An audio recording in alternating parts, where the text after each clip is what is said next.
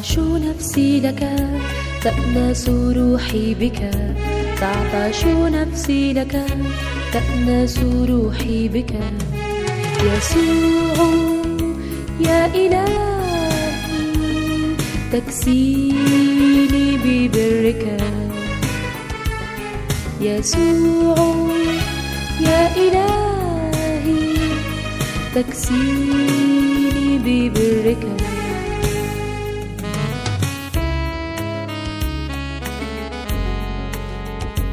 أفرح بشخصك، أسعد بقربك، أفرح بشخصك، أسعد بقربك. يسوع يا إلهي يسبيني حنانك، يسوع يا إلهي يسبيني حنانك.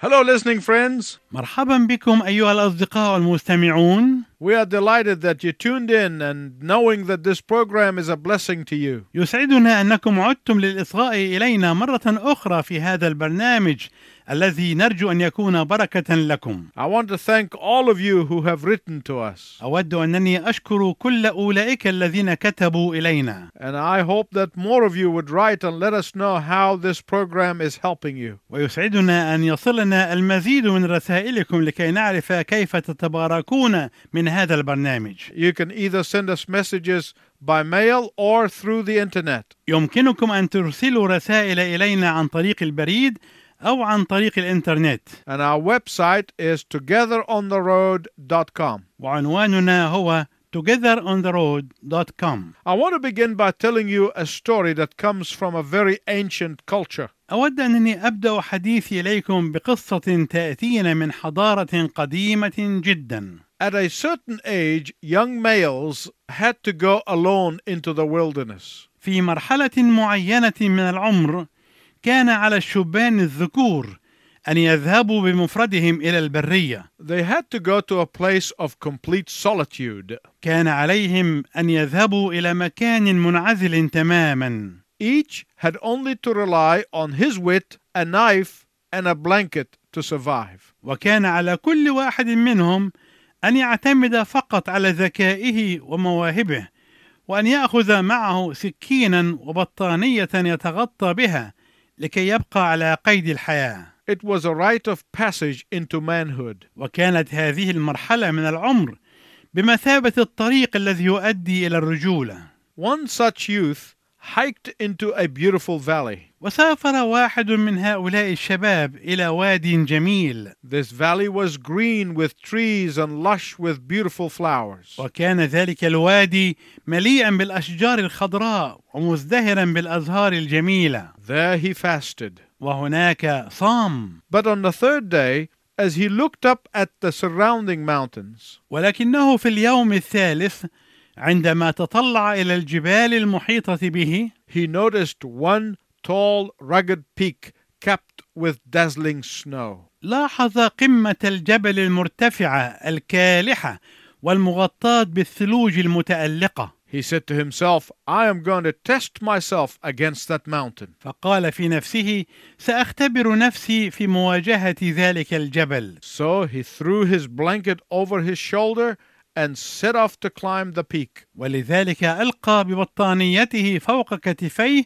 وبدأ يتسلق قمة ذلك الجبل. When he reached the top, he stood on the rim of the world. ولما وصل إلى أعلى القمة وقف هناك على حافة العالم. He could see forever and his heart swelled with pride. واستطاع أن يرى إلى الأبد، فانتفخ قلبه بالكبرياء وقال: I have made it, he said. لقد حققت كل ما كنت أريده. Then he heard the rustling at his feet. وحينئذ سمع الحفيف عند قدميه. And when he looked down, he saw a snake. وعندما نظر إلى أسفل رأى حية. And the snake said to him, وقالت الحية له: I am about to die. أنا على وشك الموت. It is too cold for me here and I'm freezing. فأنا أشعر بالبرد الشديد هنا وأنا أكاد أتجمد. There is no food and I'm starving. لا يوجد طعام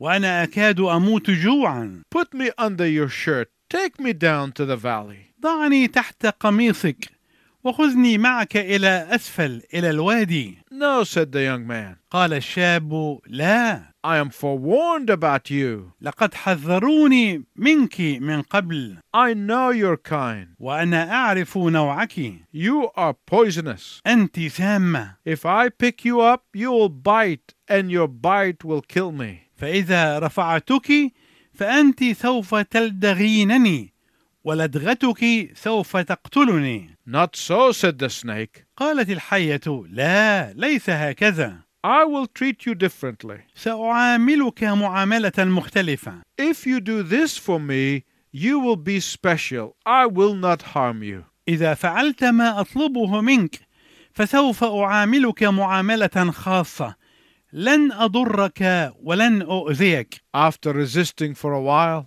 وبعد أن قاومها برهة، the youth found his snake to be very persuasive. رأى ذلك الشاب أن تلك الحية كانت تلح عليه كثيرا. So he tucked the snake under his shirt and carried it down to the valley. ولذلك دس الحية تحت قميصه ونزل بها إلى الوادي. Then he laid it gently on the grass. ثم وضعها برفق على الحشيش.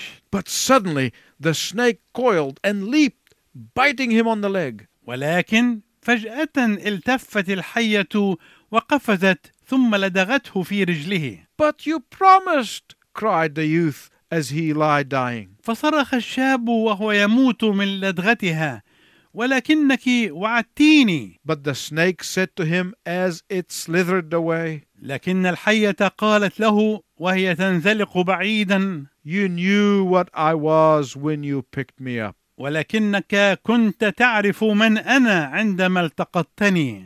My friends, Nehemiah's dealing with enemy is quite a contrast to this story of this young man. أيها الأصدقاء، كان تعامل نحميا مع عدوه مناقضا تماما لقصة هذا الشاب. Nehemiah's model of leadership makes us stop and take notice. نموذج نحميا في القيادة يجعلنا نتوقف ونلاحظ. Whether you are an important person or young or just starting your career, سواء إذا كنت شخصا مهما أو إذا كنت شابا في مستهل وظيفتك أو عملك، Nehemiah's leadership is relevant to you. فإن قيادة نحميا مناسبة لك. If you are a parent or a teacher, إذا كنت والدا أو معلما، Nehemiah's leadership is relevant to you. فإن قيادة نحميا مناسبة لك. And if any of you is joining this broadcast for the first time, وإذا كنت تنصت إلى هذا البرنامج للمرة الأولى، I want you to know that we are in the middle of a series of messages from the book of Nehemiah. أود أنك تعرف أننا في وسط سلسلة من الرسائل من سفر نحميا. But before we look at the 6th chapter of Nehemiah, I want to summarize the last few passages. لكن قبل أن نتأمل في الأصحاح السادس من سفر نحميا، أريد أن ألخص لك الرسائل القليلة الماضية. Nehemiah was comfortable as cupbearer to the king of Persia. كان نحميا مستريحا في عمله كساق لملك فارس. He was a man who was born and grew up in exile. كان رجلا ولد ونشأ في السبي. God favored him and gave him the king's ear. لكن الله أكرمه وجعل الملك يصغي إليه. And Nehemiah heard the call of God. وسمع نحميا دعوة الله. He saw the need and he became part of the solution. رأى الحاجة وصار هو جزءا من الحل. He relied on the power of God. واعتمد على قوة الله. And Nehemiah said in effect, وفي الواقع قال نحميا: God, if you equip me and send me, I will go to Jerusalem. يا رب،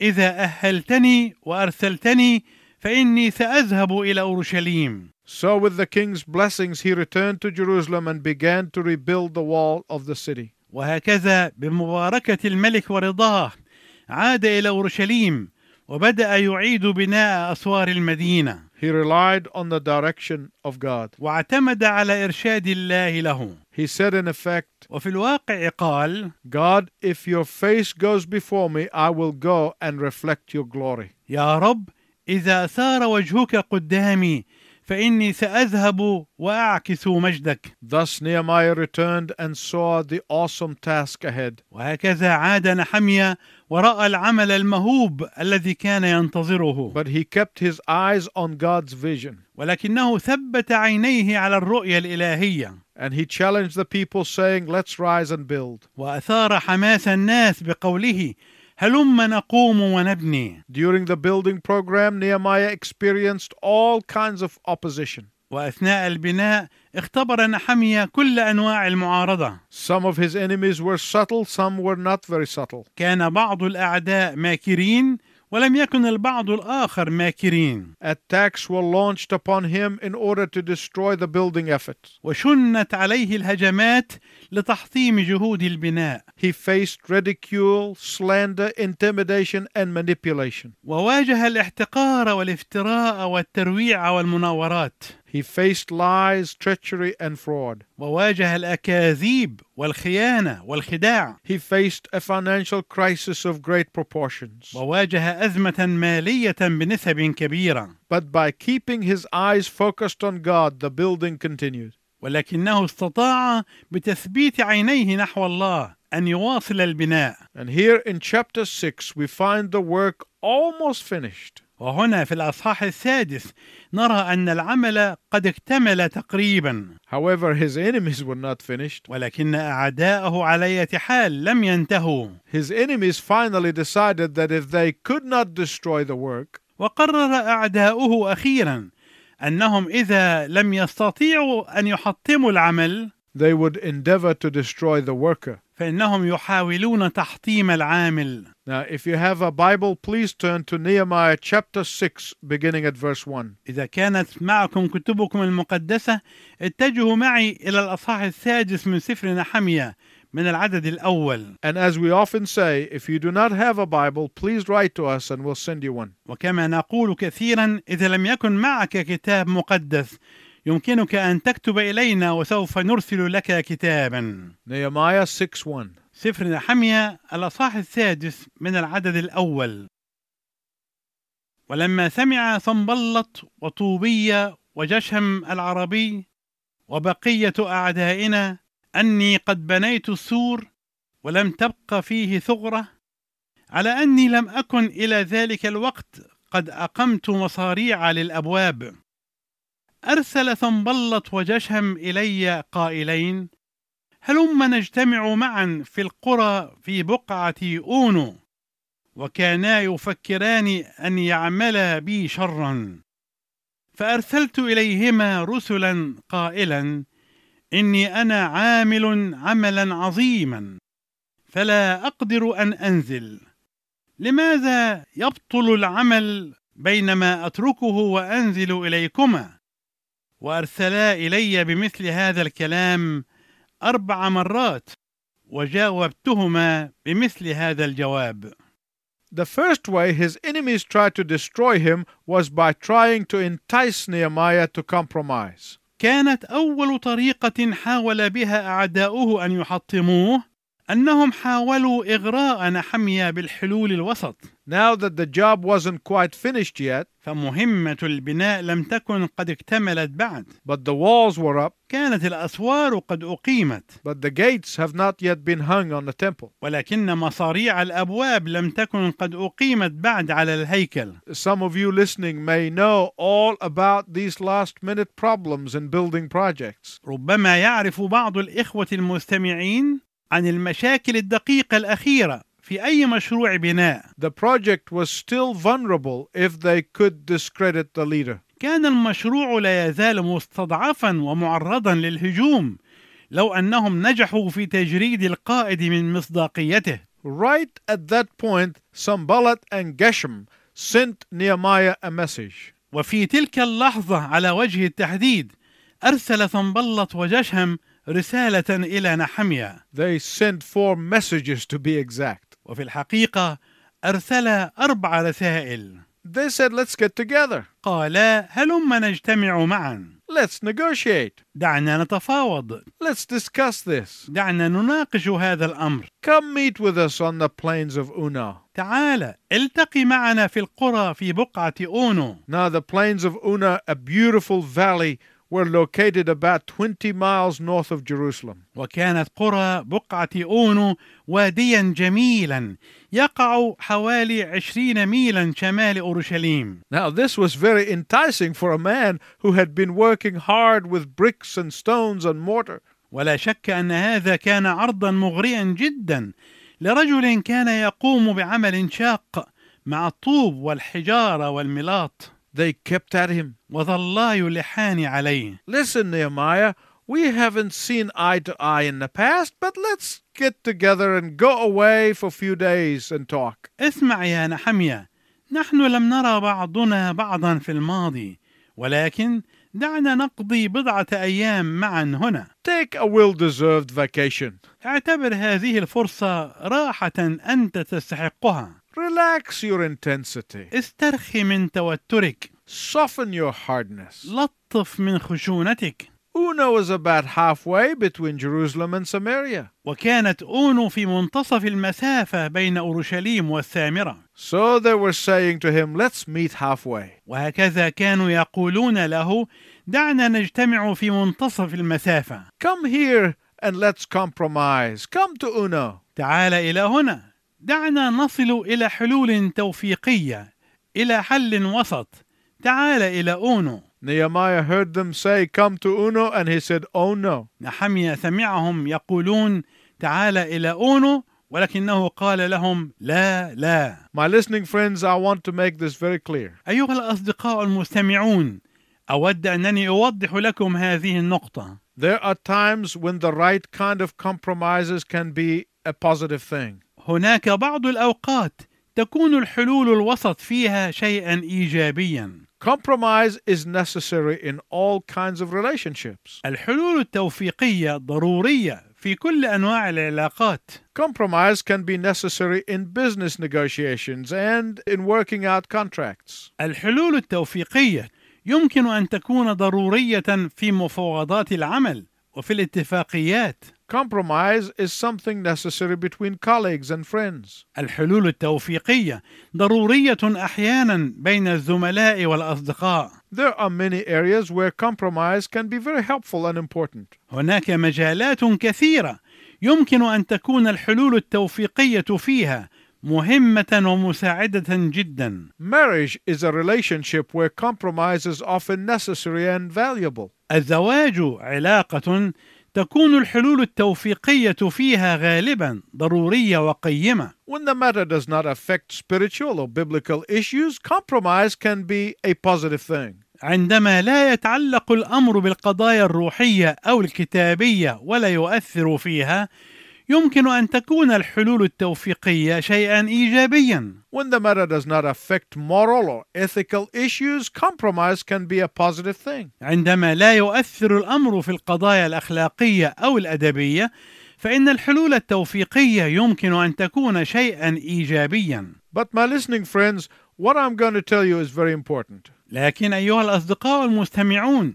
ما سوف أقوله لكم الآن هو على جانب كبير من الأهمية. When it comes to the truth of the scripture, عندما يتعلق الأمر بالحق الكتابي، when it comes to biblical morality, أو بالمبادئ الأخلاقية الكتابية، when it comes to spiritual conviction, أو بالعقائد الروحية، there can be no compromise. فلا يمكن أن يكون هناك مجال للحلول التوفيقية أو للحلول الوسط. The Apostle Paul was very aware of the temptation for believers to compromise. كان الرسول بولس مدركا تماما للتجربة التي يتعرض لها المؤمنون فيما يتعلق بالحلول الوسط. So he told the church in Corinth in 2 Corinthians 11:3. فكتب إلى كنيسة كورنثوس في رسالته الثانية الأصحاح 11 والعدد 3: ولكنني أخاف أنه كما خدعت الحية حواء بمكرها،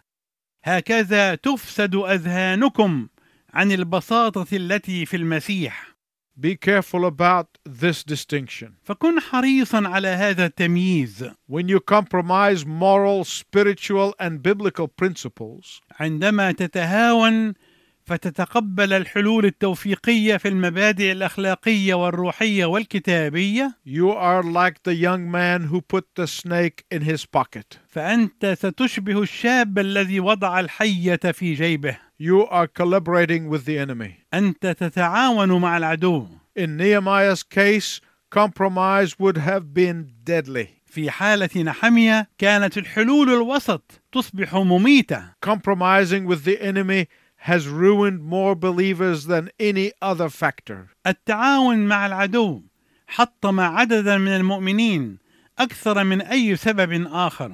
In Nehemiah's case, compromise would have led to the destruction of the wall. في حالة نحميا كان التعاون مع العدو سيؤدي إلى تدمير السور. His enemies said to him, "Come down, Nehemiah, let's discuss the matter." قال أعداؤه له: هلم يا نحميا، دعنا نناقش الأمر معا. And Nehemiah said no. ولكن نحميا قال لا. He said no once. قال لا مرة. He said no twice. وقال لا مرتين. And he said no 3 times. وقال لا 3 مرات. And he said no 4 times. وقال لا 4 مرات. Nehemiah said, قال نحميا: "I am doing a great work for God. I cannot come down." إني أنا عامل عملا عظيما فلا أقدر أن أنزل. Nehemiah was not suggesting that building the wall was a great work because he was doing it. نحميا لم يكن يدعي أن بناء السور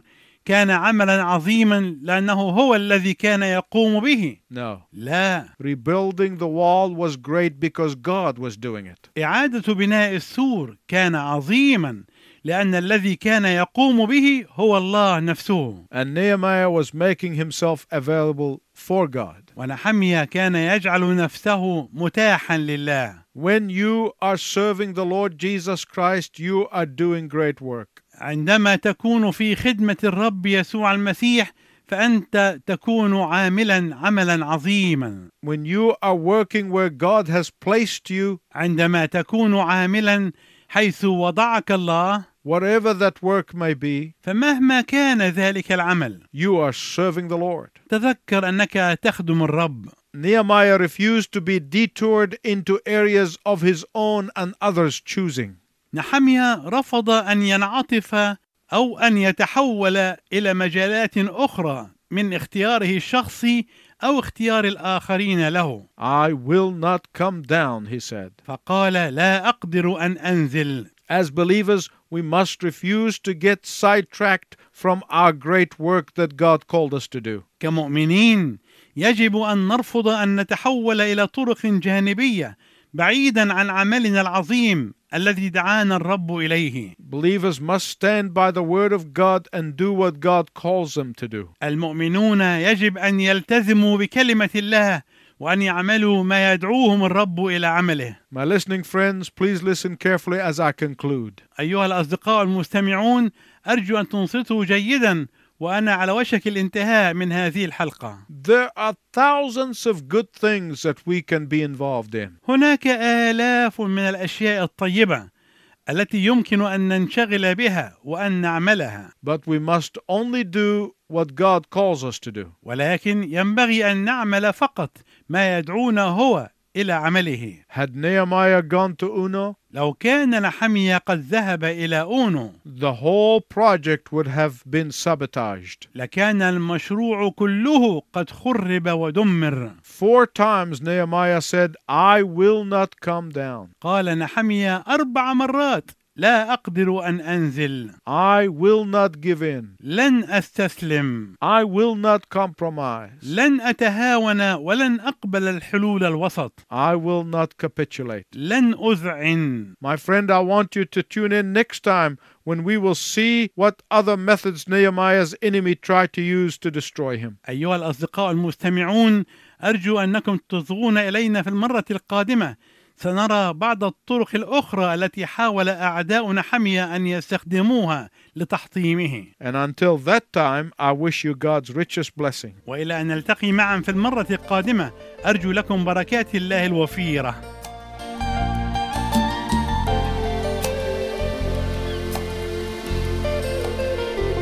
وسط التجارب سوف أحارب، ورغم ضعفي سأكون غالب. وسط التجارب سوف أحارب، ورغم ضعفي سأكون غالب. فليست مني كفايتي، لكن بإلهي قوتي. قال تكفيك نعمتي، إن كنت بالنعمة تحارب. فليست مني كفايتي، لكن بإلهي قوتي. قال تكفيك نعمتي، إن كنت بالنعمة تحارب.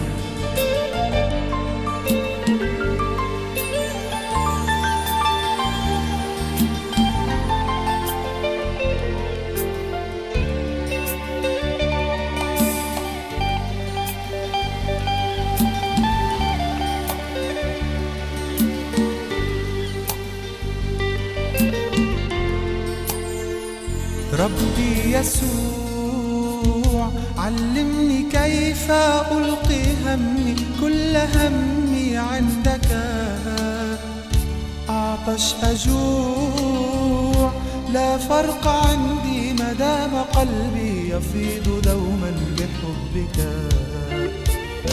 ربي يسوع علمني كيف ألقي همي، كل همي عندك. أعطش أجوع لا فرق عندي، مدام قلبي يفيض دوما بحبك. أنت السلام والهنا، أنت كريم في العطاء. أنت السلام والهنا، أنت كريم في العطاء. في الهم أنت للعزاء، ومهما أسألك تجاوب. فليست مني كفايتي، لكن بإلهي قوتي. قال تكفيك نعمتي، إن كنت بالنعمة تحارب. فليست مني كفايتي، لكن بإلهي قوتي. قال تكفيك نعمتي، إن كنت بالنعمة تحارب.